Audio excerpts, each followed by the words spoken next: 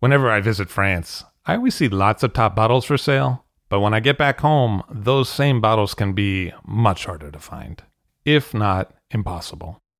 That's why I use idealwine.com. At idealwine.com, I can buy wines directly from France for delivery directly to my home. They have new auctions every week, and the fixed price selection is equally awesome. Clos Rougeard, Chateau Rayas, and Ulysse Cologne, as well as many more greats from all over France, are regularly available on the website.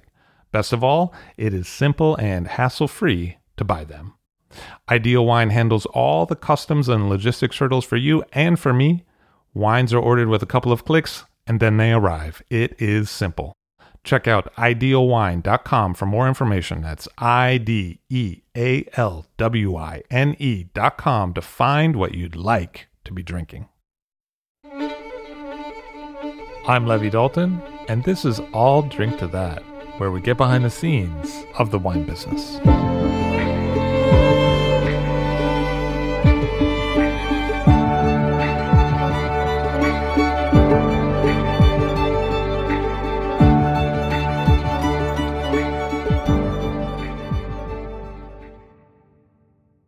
So we're here today with Mike Madrigale, Mr. Magic. How are you? Mike, thanks for taking the time. My pleasure, buddy. Thanks for having me. Here we are at the Cellar Boulud Sud, your home, your place, your reign, your territory. Yeah. And I thought we'd do what you do best, which is talk about some wine.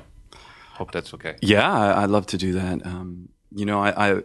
I pulled 2 bottles of wines that, I love to smell, I love to taste. They really have a lot of complexity to them, and they're easy to talk about.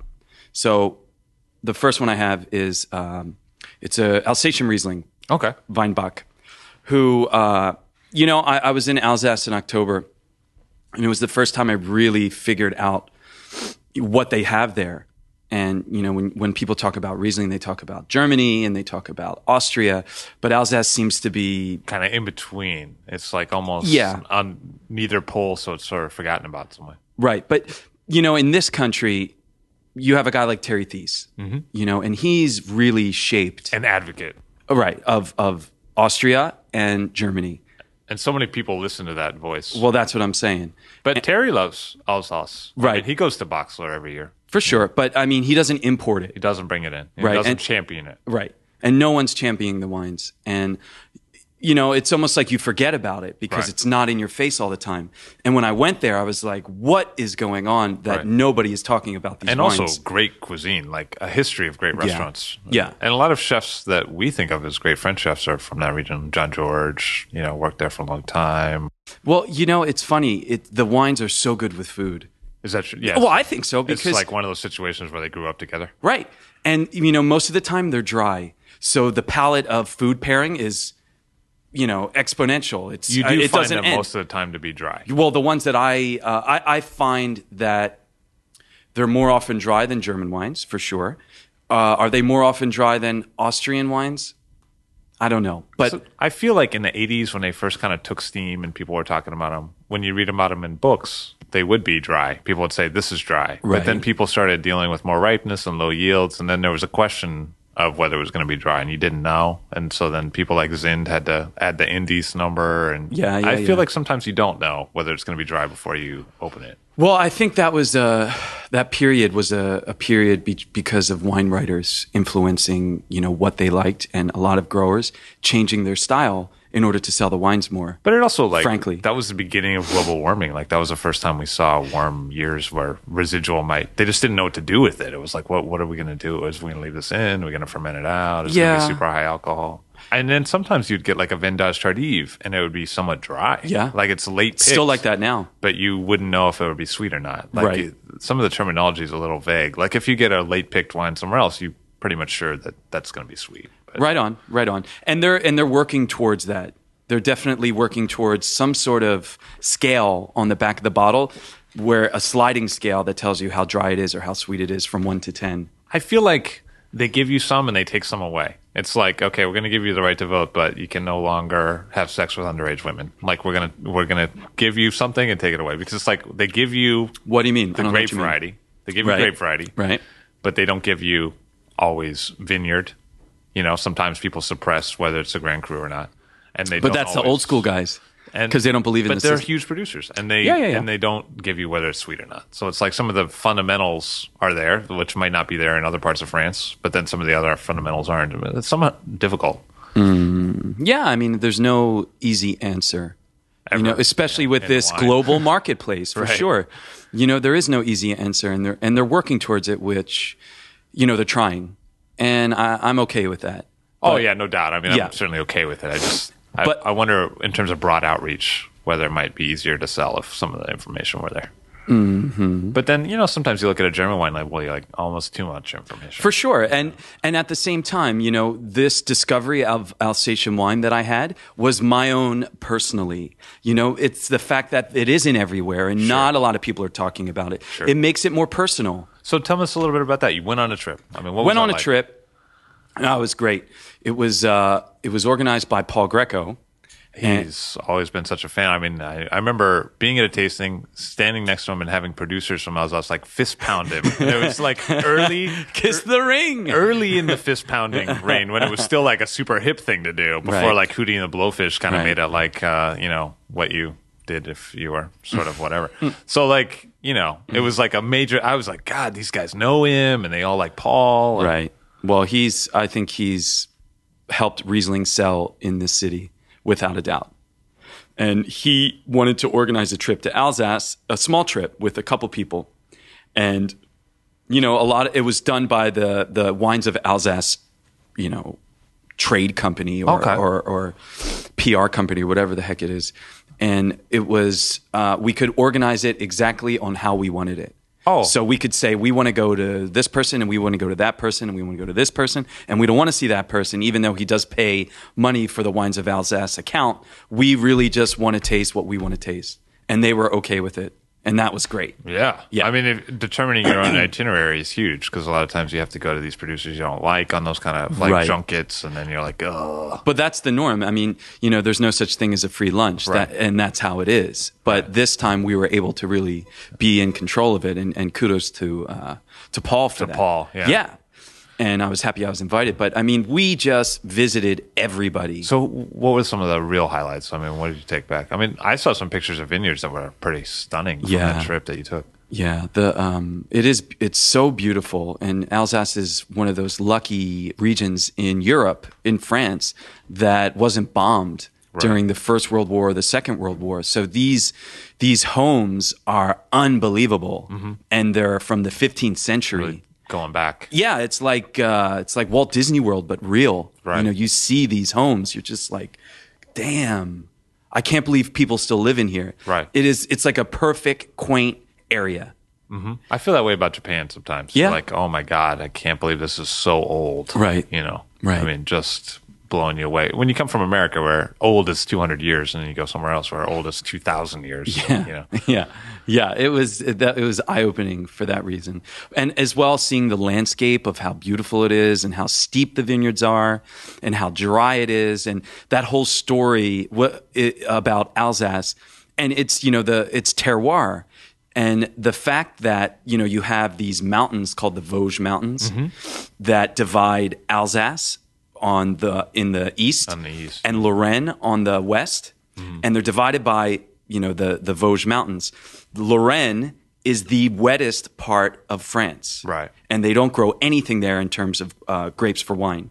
And Alsace is the driest part of France outside of Roussillon. Yeah. And the defining factor, the difference, is the mountains, and Right. they're on the right side of the mountains.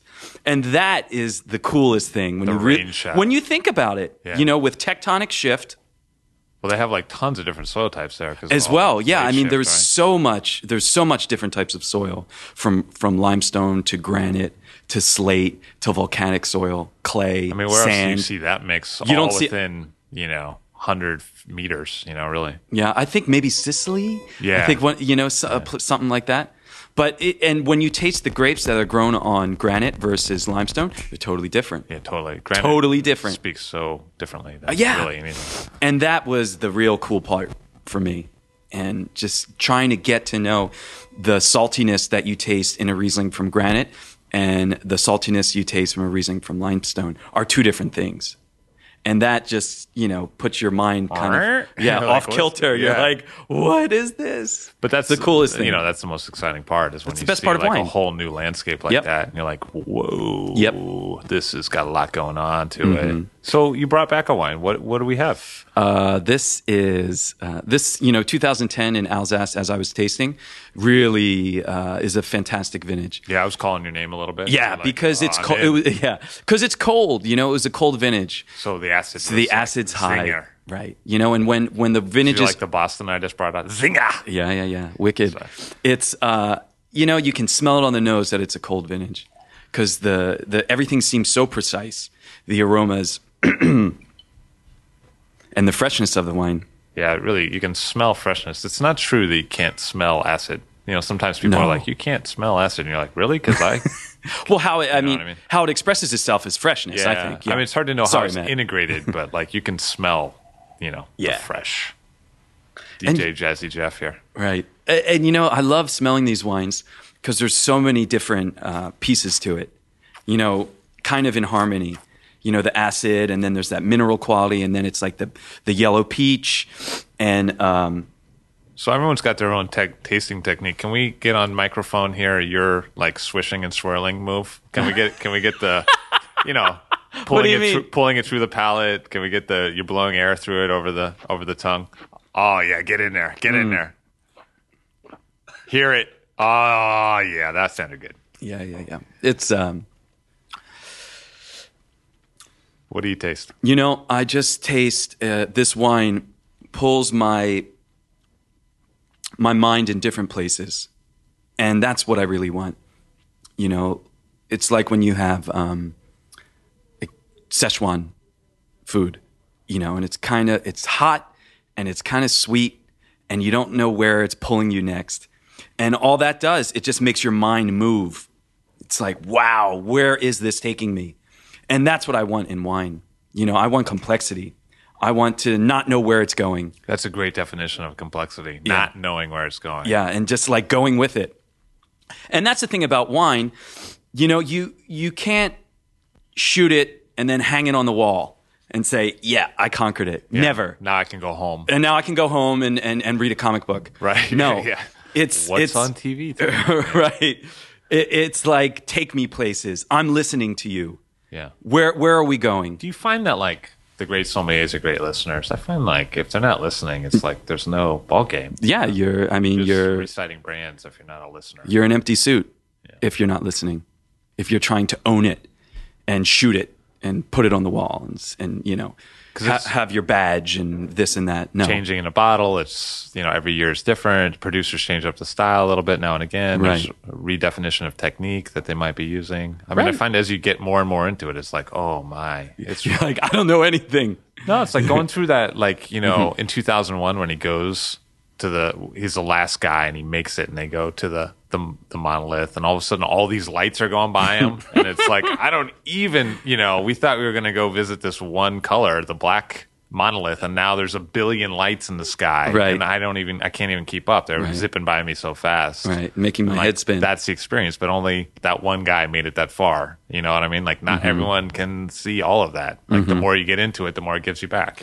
Yeah, it's never being always being curious, never making it, never getting there, always on the journey, always wanting to learn more, always wanted to taste more. That's what I want to do. So what are you hearing from this wine in particular? Here we have a Riesling Schlossberg from Domaine Weinbach in the 2010 vintage from Alsace. That's what we know from the label. What do you hear from the wine? Well, it's just, as soon as you taste it, you get the ripe fruit. It's not that bone dry style, but it's also not the high residual sugar style. It's like this soft in between where you're getting some dry factors and you're also getting some really ripe factors, and always with great Riesling, the salinity in the wine. And that's just really making it a mouthful of flavor. And it's like I mentioned earlier, it's making me think. It's making me want to eat food. Yeah, I find it like... Yeah, it's making my mouth water. With that kind of potency of the ripeness, but then also the acidity, that I think of that as like, a food pairing machine. Yeah. Like it can just go with so much. For sure. And there's also like this crunch, like this stone crunch that is just like, Sometimes when I'm like, hey, this wine has minerality, people are like, what do you mean by that? Or like, that seems weird that there'd be rocks in a wine. How would you respond to a question like that? what? Minerality or rocks? Yeah, I mean, what is minerality? What are we I mean, talking about? That's a great question. What do I define it People are as? like, oh, well, I don't eat rocks, so why would I want that in my wine? Why would they want that in a wine? Maybe you have a better answer. Well, I think it's easy to make a wine that tastes like fruit. Okay. It's not. I mean, It's a great beverage. Okay. It tastes like black cherries. Great. But when a wine tastes like earth or the rock that it's grown upon, that's interesting. And how might that have happened? What do we think some of the I think it's good. It's good husbandry in the vineyards from the winemaker. Number one. So you think sometimes people might not have allowed it to speak through For sure, from being lazy or using pesticides or using tractors to harvest the grapes. Sure. So like the latent potential is there, and it's somebody's job Being not squandered. to screw that up. Yeah. It's laziness more than anything else, and not having the desire to do something great. So how would you set this wine that we're drinking here, this Riesling Schlossberg from Weinbach, apart from some of the more lazy examples in the history that you've tried? I mean, what do you think about this wine that kind of like, whoa? Well, okay, number one, like, do you taste oak in this wine? I don't. No. Zero. And is it vinified in oak? Yep, it is. Okay, that's number one. That's like a good touch with the barrel and making sure the barrel doesn't influence the wine so much that it shows when you taste it. Got it. Also, the acidity in the wine. The wine is clean. When they harvested the grapes, it still had a certain amount of acidity that they realized. Okay, this is the amount we need to carry the wine from not having it be too heavy. Got it. And also, you get the ripeness, and it's beyond ripe. I mean, this is more than just ripe. It's a little extra, and it balances well together. It's a juggling act. And there's a lot of factors to this wine that are all kind of singing with each other in a chorus.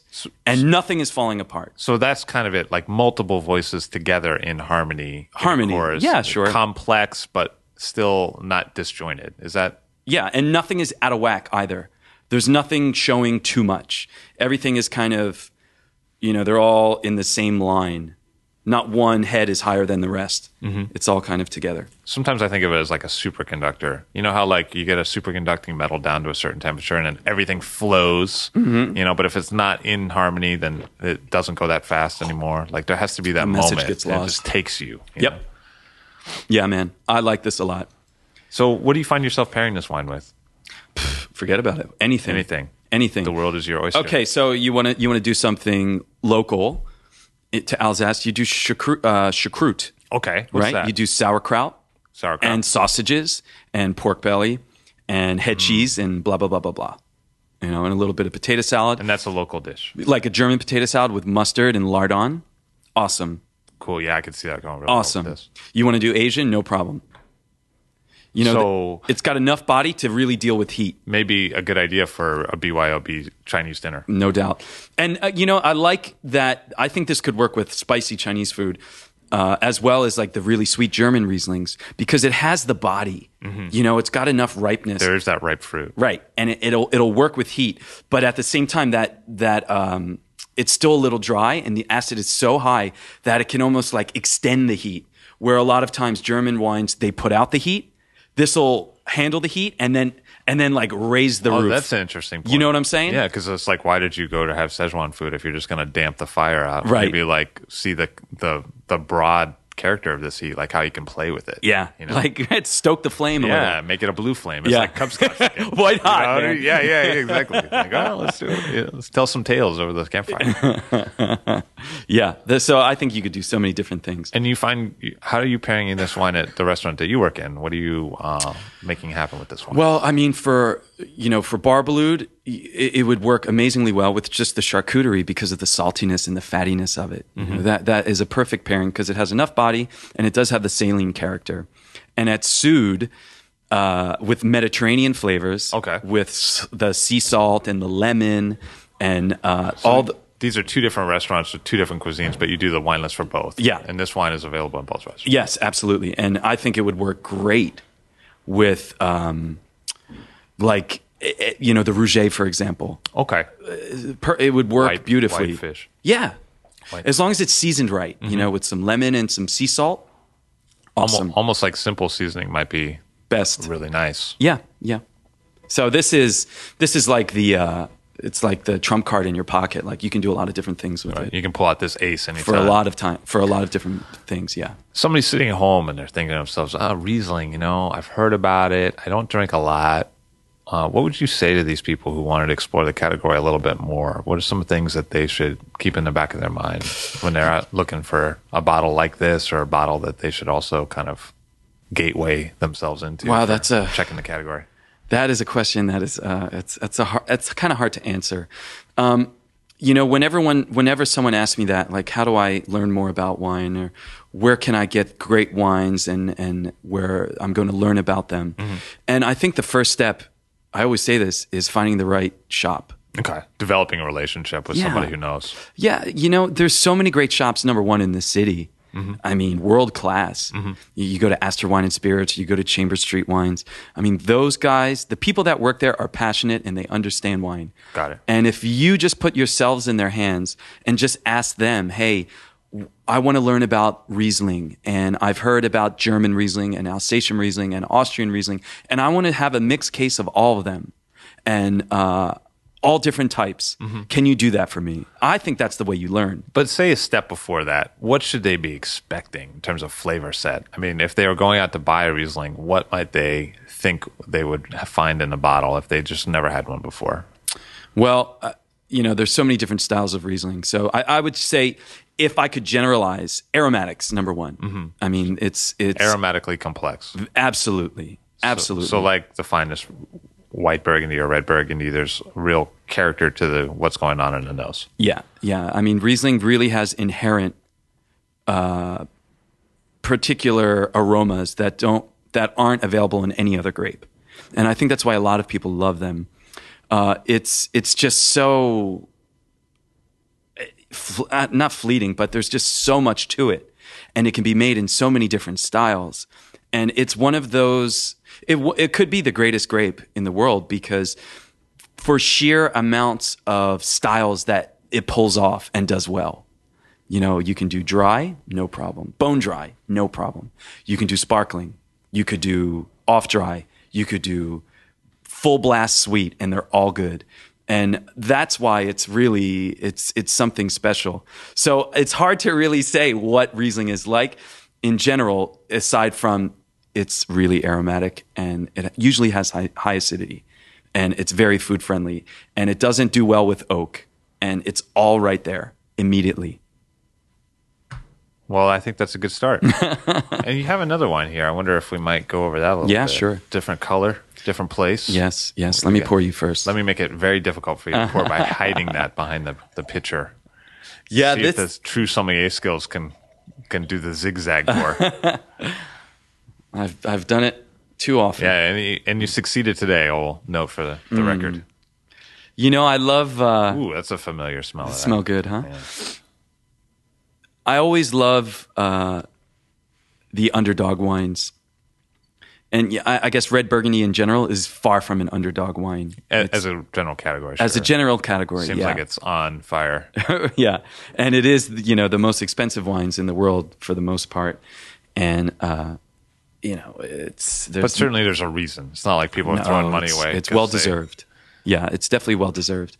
And so this wine we have here is one of those forgotten about places in Burgundy that no one really cares about. And, the wines don't sell for much. And a lot of the times for good reason, because this comes from the Côte Chalonnaise in the south of Burgundy. Okay. And the soil is different than in the Côte d'Or. And the exposure is different than the Côte d'Or as well. So when we think of the Côte d'Or, that's Chambol, that's Gevrey, that's Bellini. Yeah. And then this is an area that's somewhat to the south and kind of abutting that area. And kind of heterogeneous, because there's some good pieces of land and there's other garbage pieces of land. So there's some wines are good Some are not. The vintage variation is really shows in this region as well. I think of it as heterogeneous. Sometimes generous with you, sometimes not. Right, it's true.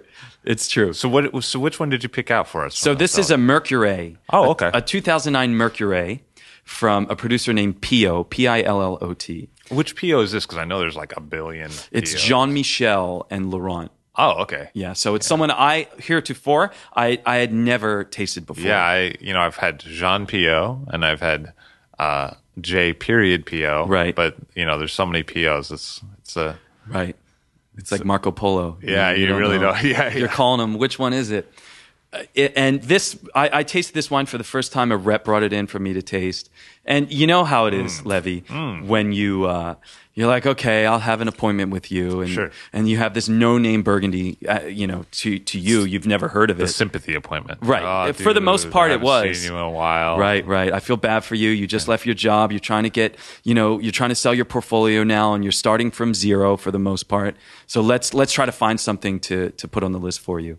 And he gave me this wine to taste, or he poured me a glass of it, and I wasn't expecting anything. And sure enough, the wine is great. How long did it take you to note that this was delish? Like all of about a half second. Yeah, about. a second. Like you're Just like, from boom. just you're smelling, you're like, whoa. Took you back. Yeah, and it's great about '09. Here, Matt. Oh, it is on 9. Yeah, it's obvious, because it's so the You doing nose. the Gary Vaynerchuk thing. You're like asking the production guy if he wants a sippy sip. Sniffy snip. Hey, get the camera in on there. Oh, there's no camera. Okay.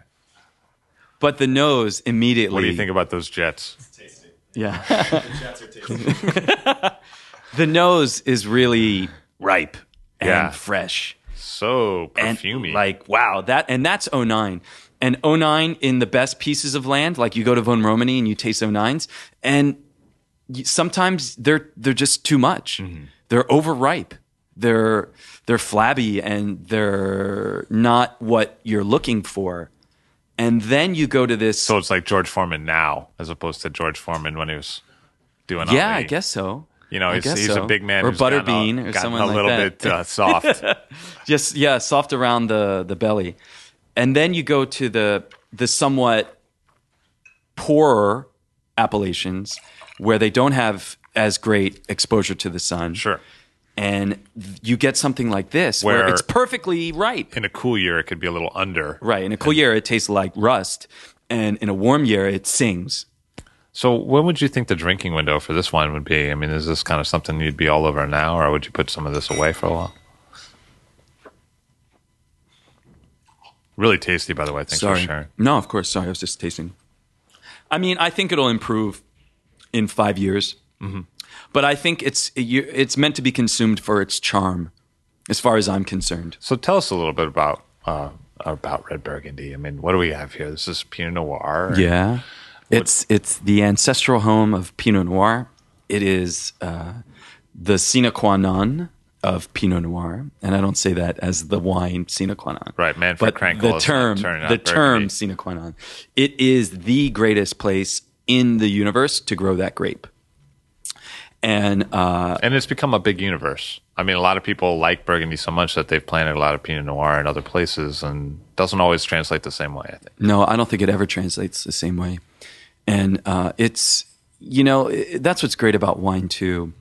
And reading about wine, and you really see all of the work that has been done over thousands of years by the Romans and the Greeks, and I think the most important people, the monks, the monks who really paid attention to the vineyards and the soil, and writing down information every single year. Yeah. About, okay, this vineyard produced amazing wine and this one not so much. Well, the fact that they were writing down anything, we owe that to the monks too. Right. Just the development of something that passed on through the generations, whether it be in a written form or vinous. It's really pretty incredible when you think about the heritage that we got from them. Without a doubt. And we old it. Architecturally and for art. sure. The history Food, of art. cheese. Yeah. And, maybe things would have been very, very different, if it had not been that kind of monastic culture in Europe. Yeah, and a lot of it is like religious fervor as well. Right. They really bring that attention, which is the most attention you can ask for really, to the endeavor. Yeah, it's just I feel indebted sometimes. Like I feel so fortunate to taste these wines, and because I didn't really do anything. Yeah, it's like we grew up with the silver spoon in our mouth, right? Except it's a toss of it and it contains Scranford Burgundy. Right, and I mean this is thousands of years of work. Yeah, that we can wax poetic about. Right. And pontificate about. But I just got out of high school and it's ready for me. Right. Yeah. I You're didn't do like, anything wow. for this. Like I always 2 minutes ago I was watching like Voltron and now I'm drinking like right, like something that took a long secrets time. of history. Right. And it's that, and then it's also the house style you get, and I always relate it. I was really lucky in the way I grew up, and my family, they were Italian immigrants, and my grandmother was such a great cook. And, the recipes that she had that we would, feast upon, that the family would sit down and eat was so special. And I think the winemaking, it's a recipe from the family. We're really tasting, the family's recipe. It's almost like we're sitting at their dinner table and tasting what they have to contribute to wine. Let's talk about that a little bit. I mean, Yeah. I don't think it's ever come up. We know each other pretty well, and I've never heard too much about those early days. I'd love to hear more about that. I mean, what was it like sitting around the dinner table with this family? What, in my family? Yeah. It was, that's where I learned everything in life. So, yeah, it's like everything I needed to learn. I did. At Mama's. Yeah, it was cool because my family, we're from Philadelphia, and we had a butcher shop, and we all worked there, like my grandmother and my great aunt and my great uncle and my grandfather and my cousins and my dad, and we all worked there. So how often did your relatives threaten to cut you with some sort of every sharp night. knife if you didn't like clean your room or something? Yeah, I was always like the little punk that they would just kind of like, we're going to make you into sausage one day if you don't behave. I remember like my grandfather talking about me to my dad, overhearing them, and he would be like, that Mike, he's chicken shit. He doesn't. Yeah, just like he can't hack it. He's like not, tough guy stuff. He's soft. Yeah, well, and that was so how did you affect that? No, I just kind of I didn't take it to heart, but it's just growing up around your family who for more or less don't really buy into your BS, and right. And the feedback loop is pretty strong. Yeah, like they're quick the to criticism, give you the opinion. Yeah, absolutely, and it just kind of it made me see things beyond my what was in front of me. Mm-hmm. It's working together with your family. There was a chain behind you too, like of history and experiences. And you have to fall in line, but it's good to have that. But then I was lucky because I broke out of it and I left, and I could have been a butcher. I could have inherited the butcher shop, but I decided, what, Dad, Uncle Danny, I don't want it. So, I want to move to New York. What were some of those early palate experiences like? I mean, what were you tasting? When I was a kid, we just meat, of course. I mean, my grandmother was such a great cook. Is it true? Oh man, she was really amazing.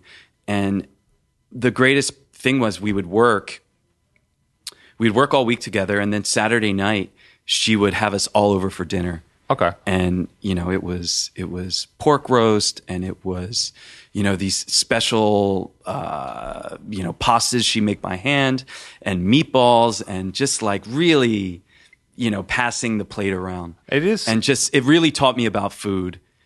Of what good food is. And when I was younger, we never went out to eat ever. Right. Yeah. Because like my grandfather, he never ate at McDonald's. Right. Because he was like, why would I ever go there? That? Yeah. Every time we go out to eat, it's never as good as we have it at home. Right. So we never went out to eat.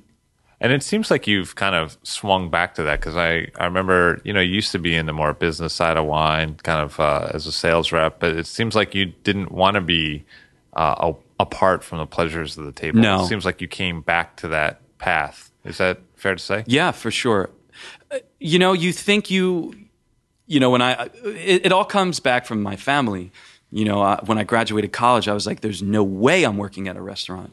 I'm the first person in my family to go to college. I am not going to do this again. Got it. I'm not going to, be using my hands. Right. So when I graduated, I was like, I'm not doing this. I don't want to work at a restaurant. Even though I've really learned to love wine, Yeah. I'm not going to be sweating every night. Got it. And ripping my suits from bending over and picking up cases. Right. And, Which is very much a reality. Right. I'm not going to sweat like that because I went to college. Right. And then, I worked for a big company, in the wine business. I thought I could have the best of both worlds, and I realized that it wasn't for me. Yeah.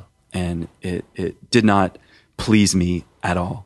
So here you are, and you're making the connections for people at the table. But you know what I also see about you that's really pretty cool is that you're doing a lot of outreach kind of in social media, using the Twitter a little bit. Mm-hmm. I mean, a little bit, I should say a lot. You have quite a following. It's something that people seem to look to you, to follow you. And a lot of people almost seem to be kind of imitating your style. I mean, now it's like very common for a sommelier to tell other sommeliers about like a bottle that he opened during service. And I don't know, it's weird to say that you pioneered, opening a bottle during service, but you certainly pioneered like kind of mentioning it at the end, like, hey, this is a great bottle that I opened tonight. And now it's like, even the way you talk about it with the 3 adjectives, I find like guys talk about it, wine with 3 adjectives and a period, and like Right. they can't even use the colon or semicolon. Like they still use the period. It's like, Right. one word period, one word period. It's like that style. People responded. You always tell when someone kind of imitates a style or copies a style that like it resonated. And when it's so broad like that, how did you kind of get into not just talking to people about wine on the floor, but also kind of talking about it through computers, through the internet? What was that progression? I guess it started with the big bottle. That's how I signed up for Twitter. Okay, so something you did at Bar Blue, which you still do today, where you open up a large format bottle of wine each night, different wine, and pour it by the glass. And you wanted to kind of tell people what you were opening up each night in a way that didn't require like newsprint and like delivery service. Well, I also, honestly, I wanted to sell the bottle. You wanted people to come in for it. Yeah. Because if it just sits there, then... Right, like that's the worst. Like I hate wasting wine. It, especially when it's something that's really cool. Good. Yeah. Right. And you're opening up a 91 Montrachet. Yeah. A 6-liter bottle of 91 Montrachet. Here's the legacy of the monks, and we're going to pour it down the drain. Right. And that's what it is, because it isn't proper to throw that stuff out. It's not only bad for business, but it's wrong. Right. You have to missed you legacy. Respect wine. Yeah. Respect the sweat. Speaking of that, I'll have another sip. And that was, the idea. I wanted to sign up for Twitter because of that. Why Twitter? I mean, you're such a presence on there now. I think for the wine community, everybody follows Mike. Everybody knows what's going on with Mike Madrigale. Why that vessel? Why not a blog? Why not Facebook? It just seemed to make sense. Yeah, and I also have a short attention span. Well, me too. What? Hold on, what? But you know what I mean? What now? What? Like I've tried to have a blog, and you and I have spoken about this, and I don't update it as much as I'd like to because it's hard for me to really sit still. You have a lot of energy. Yeah, for a certain amount of time. And if Twitter, you could just hire a cameraman to follow you around, though, that would be good. Yeah, it'd be nuts. You need a steady cam, man. Yeah, but I mean, Twitter seemed to really fit my personality. So in and out, you could just send in off and the out, thing, short attention span, picture, soundbite, boom. bang bang, Yeah. done. And people responded. People came in the door as a result, I believe. Yeah, that's it. That was really the amazing when people were really coming in for it and seeing that happen. And you would do the funniest tweets. I remember the one with like the Beaujolais large format, and you gave it to the hot dog vendor, and you're like, it was so New York, you know? It was like, here's the dirty water hot dog man. And you were like, what'd you say? Like, Sharif loves Lapierre Mags, and he was like holding the Magnum. I mean, that's got to be like one of the all-time funniest tweets of ever. That's you're too kind. But it was just something. It all comes from boredom, and I don't want to do the same thing all the time. Right. I hate being bored. I can't sit still. It just like I have to come up with something else, and not so everybody can like it. Just for myself. Right. You're not happy unless I'm not happy unless it's like doing something else, kind of cool. Yeah, something's like clicking.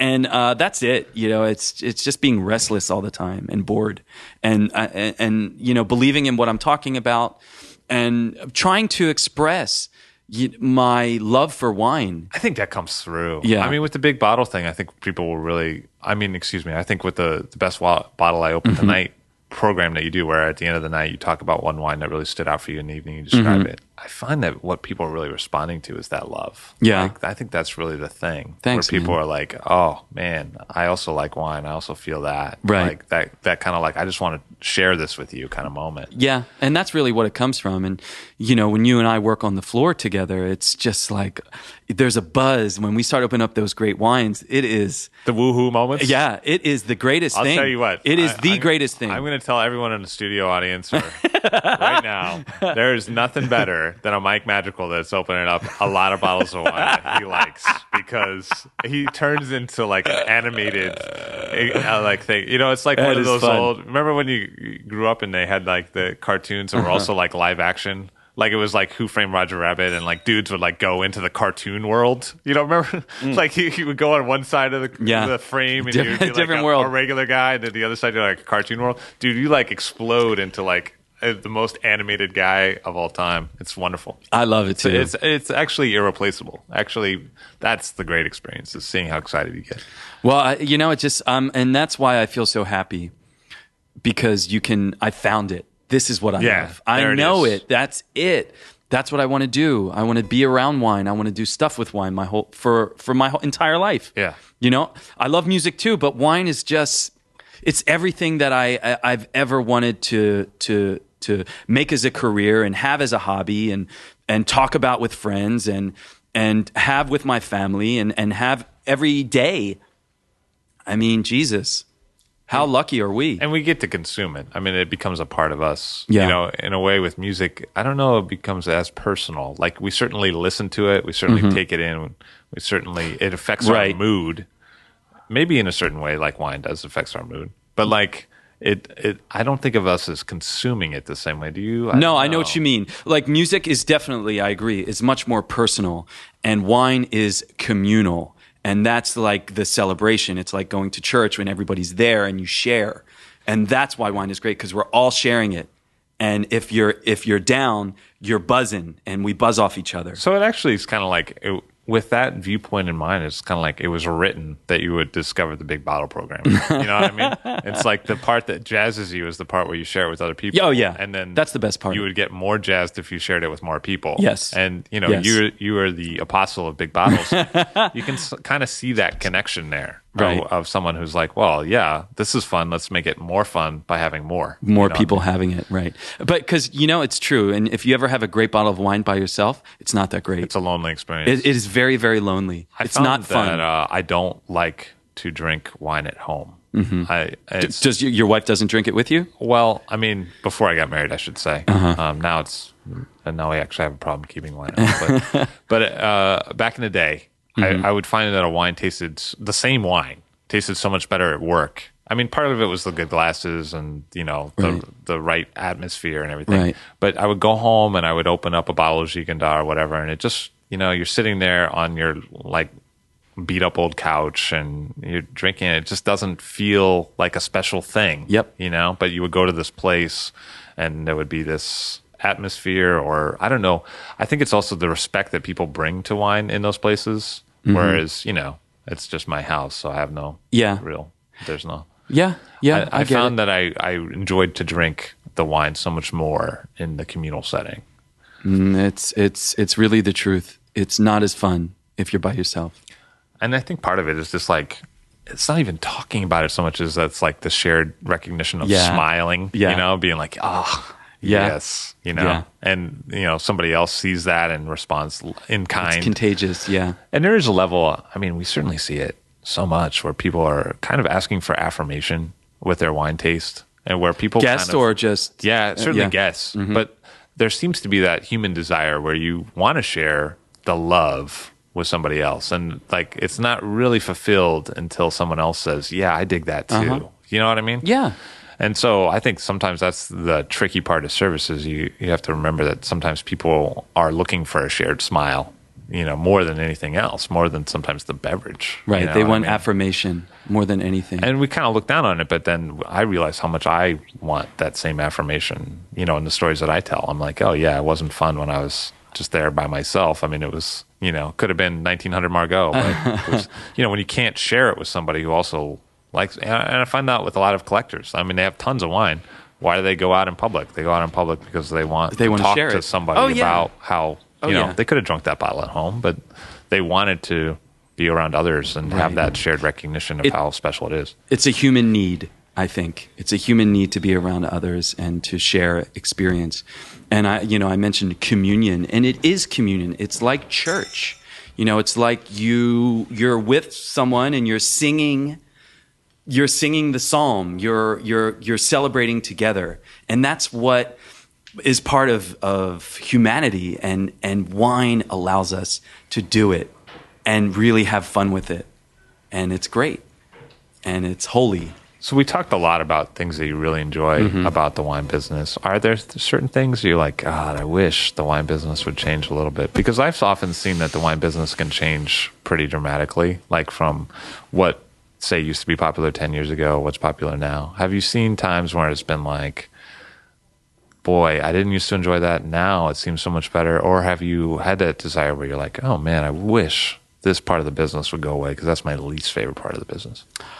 I don't know. I never really think about it like that. All the little issues that come with working in this business, for me, are little, and what the upside is of working in this business far outweighs. Sure. So it all gets swept away in the wash of the it really times. does. It really does. And I'm here so much, but I don't even notice it. Super interesting people who come into these restaurants, and it really blows my mind who we get to talk to and who we relate with, and then who becomes your friend.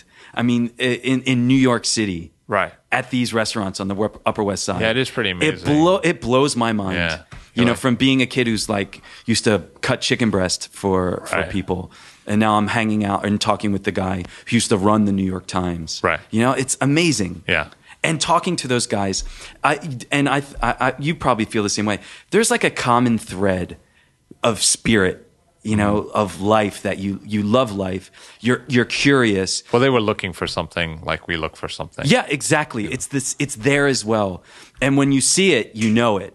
And there's a lot of guests, and maybe it's just the neighborhood or being New York City that have that. And boy, that jazzes the hell out of me. Yeah, I find that like the change of going to a different city isn't necessarily the amenities. It's not like they don't have taxis or they don't have good restaurants.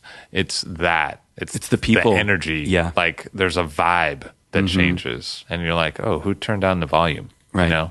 And everything else is cool. Like sometimes it's more beautiful. Right. You have a bigger house. Yeah. Right. You make more money. Yeah. Everyone's nice. Right. And like the museums are great. And it's not the specifics. It's the vibe is different. And people aren't moving at the same pace. No doubt. There's that level of curiosity or drive doesn't seem to be the same. I mean, it's kind of hard to replace. Once you get used to it and you almost take it for granted, when you go and you find it's not there, you're kind of like, huh. Right, and you forget about it. I mean, actually, and the biggest change is Italy, because you go and you completely go into the Italian vibe, which is wonderful and magical in its own way. But it's so different that, it's hard to have the 3-hour lunch, because you're like, wait, where's the deadline? Wait, where's the guy that's going to need something right now? Right. Stat that I have to get on. Right.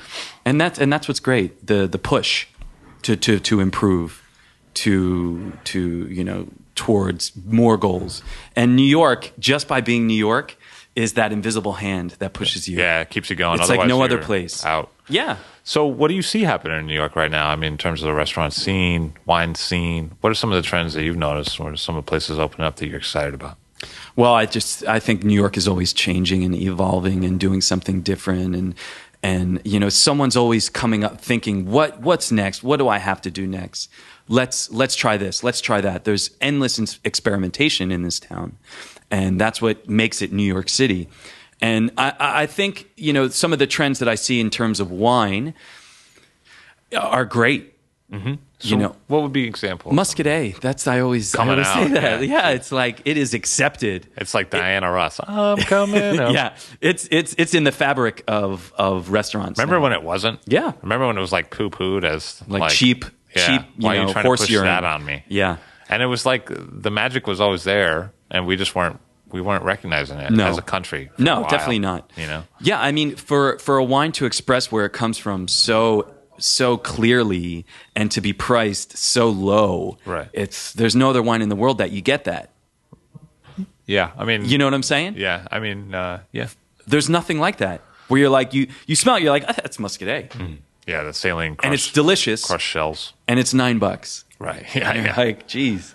God bless. Sometimes you give them 10 just because you feel like, you give a tip. On, take a 10. But I love that. I love seeing Muscadet everywhere because, in the summertime, and I'm sure you agree, that's all you want to drink. The weather gets warmer. Yeah. You want to eat oysters and drink Muscadet, and you want to have crudo and drink Muscadet. And that's just the way it goes.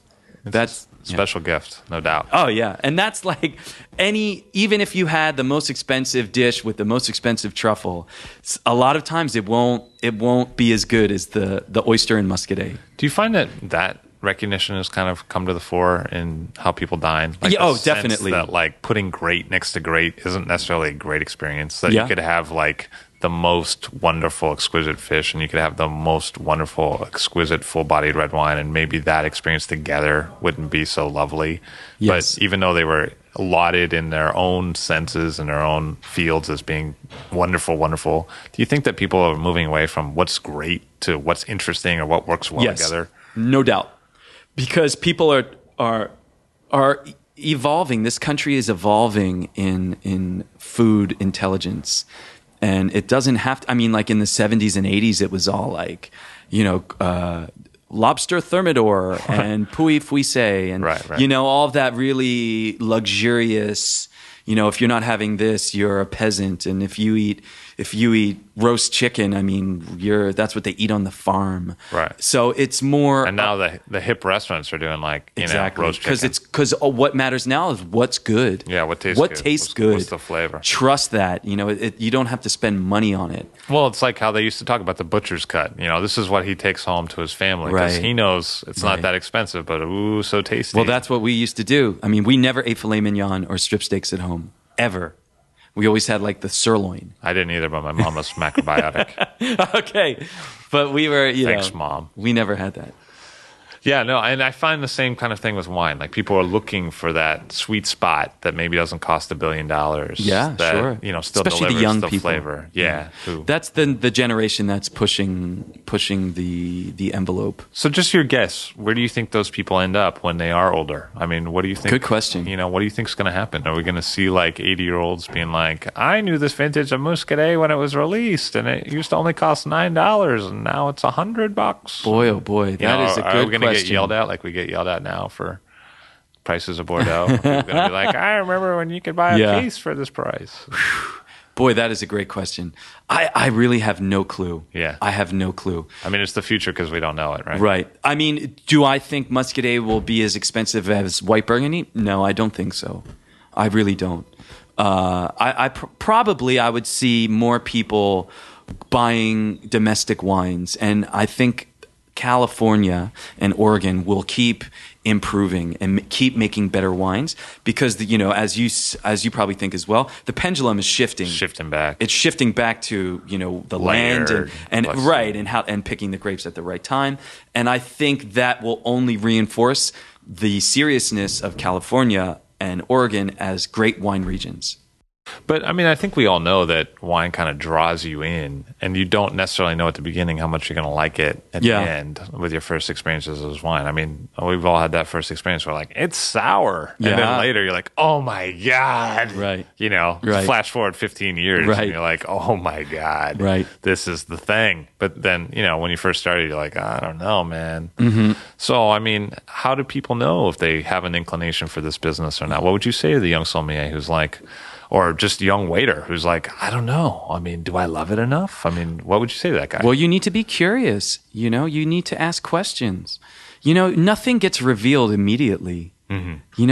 It's life. You have to work at it. But if you see a kind of a shimmer, among, what you're doing, follow that, or have a mentor or have someone that you trust and someone that you look up to and, ask them questions and just try. That's how you figure it out. You need to really push. You can't just let it come to you.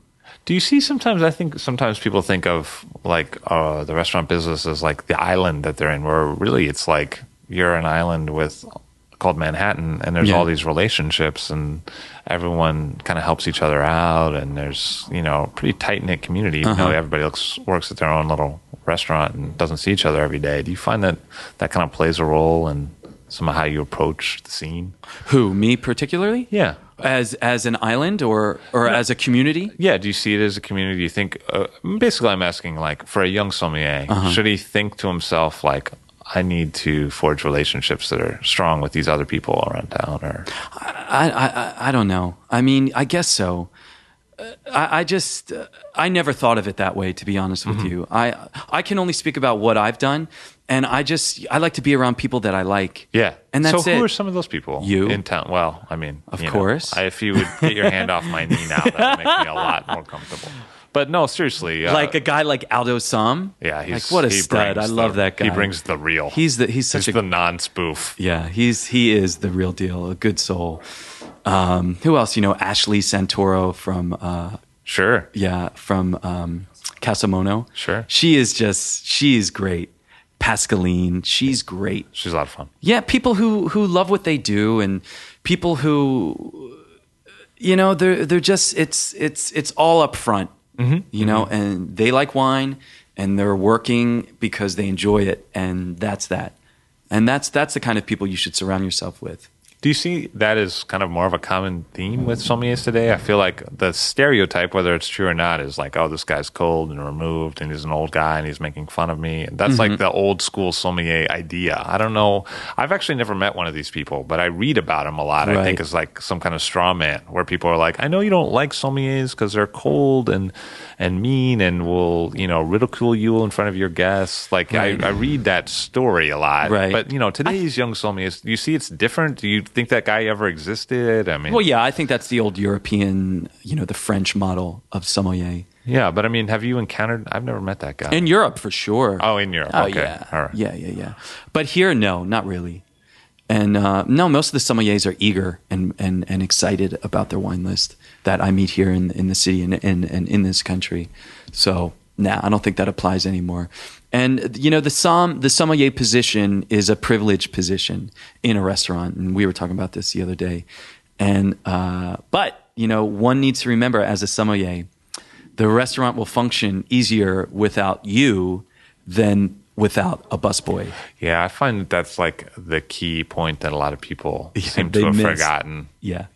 Then I think every good chef knows that he needs that dishwasher to wash those dishes, because Exactly. otherwise the whole train. Right. I mean, do comes the to a halt. experiment sometime and see what happens. Yep. Yep.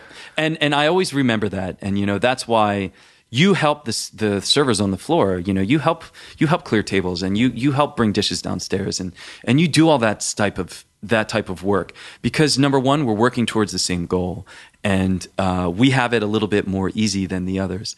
And I just always I try not to forget that, because that keeps me humble. Well, I mean, also if you help him, he can help you back. I mean, Right. because you can't be everywhere It's at a once. community, So and- if you're helping him to have more free time, then he helps you to have more free time. And Right. I mean, I think that's what fine dining service is really about. Yeah. It's not about Teamwork. like, I'll just show up whenever and help whenever I feel like doing it. You Right. got to be there for the guest need, right? Yep. Mike, I have a lot of respect for you. I appreciate you taking the time. I know you're super busy. My pleasure, It brother. was always good to taste with you, and I always learn something new. Thank you very much. Thank you, buddy. Thanks for having me. This is fun. Mike Madrigale of Baloo Suit and Bar Baloo, one of the real charismatic and interesting and intelligent and well-spoken and just insightful sommeliers you can encounter in the business. And once again, thanks, Mike. Thank you, dude. All Drink to That is hosted and produced by myself, Levi Dalton. Aaron Scala has contributed original pieces. Editorial assistance has been provided by Bill Kimsey. The show music was performed and composed by Rob Moose and Thomas Bartlett. Show artwork by Alicia Tenoyan. T-shirts, sweatshirts, coffee mugs, and so much more, including show stickers, notebooks, and even gift wrap, are available for sale if you check the show website, alldrinktothatpod.com. That's ILL, drinktothatpod.com, which is the same place you'd go to sign up for our email list or to make one of the crucially important donations that help keep this show operating. You can donate from anywhere using PayPal or Stripe on the show website. Remember to hit subscribe or to follow this show in your favorite podcast app, please. That's super important to see every episode. And thank you for listening.